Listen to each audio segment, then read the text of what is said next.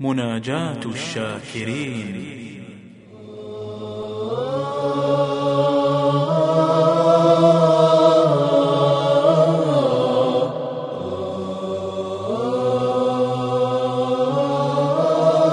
بسم الله الرحمن الرحيم.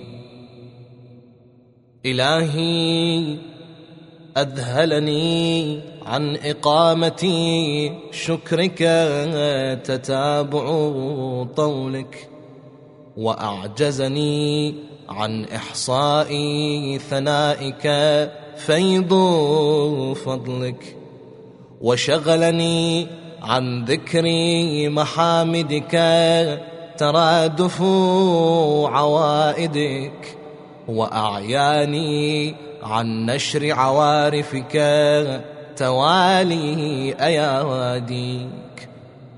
وهذا مقام من اعترف بسبوغ النعماء وقابلها بالتقصير، وشهد على نفسه بالإهمال والتضييع. وأنت الرؤوف الرحيم البر الكريم الذي لا يخيب قاصديه ولا يطرد عن فنائه آمليه.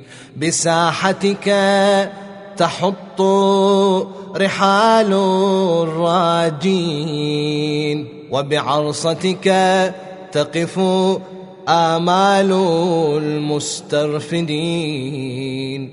فلا تقابل آمالنا بالتخييب والإياس، ولا تلبسنا سربال القنوط والإبلاس. إلهي تصاغر عند تعاظم آلائك شكري، وتضاءل في جنب إكرامك إياي ثنائي ونشري.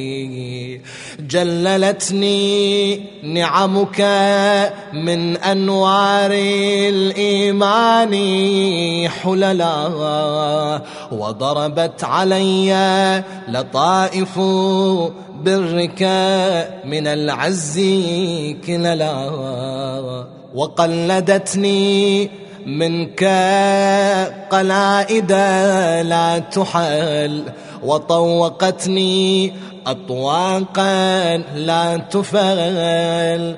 فآلاؤك جمة ضعف لساني عن إحصائها، ونعماؤك كثيرة قصر فهمي عن إدراكها، فضلا عن استقصائها.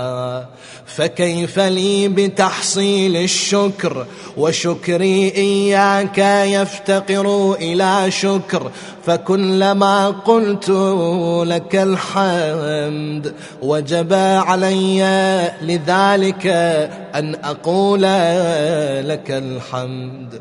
إلهي فكما غذيتنا بلطفك وربيتنا بصنعك، فتمم علينا سوابغ النعم، وادفع عنا مكاره النقم، وآتنا من حظوظ الدارين أرفعها وأجلها عاجلا واجلا.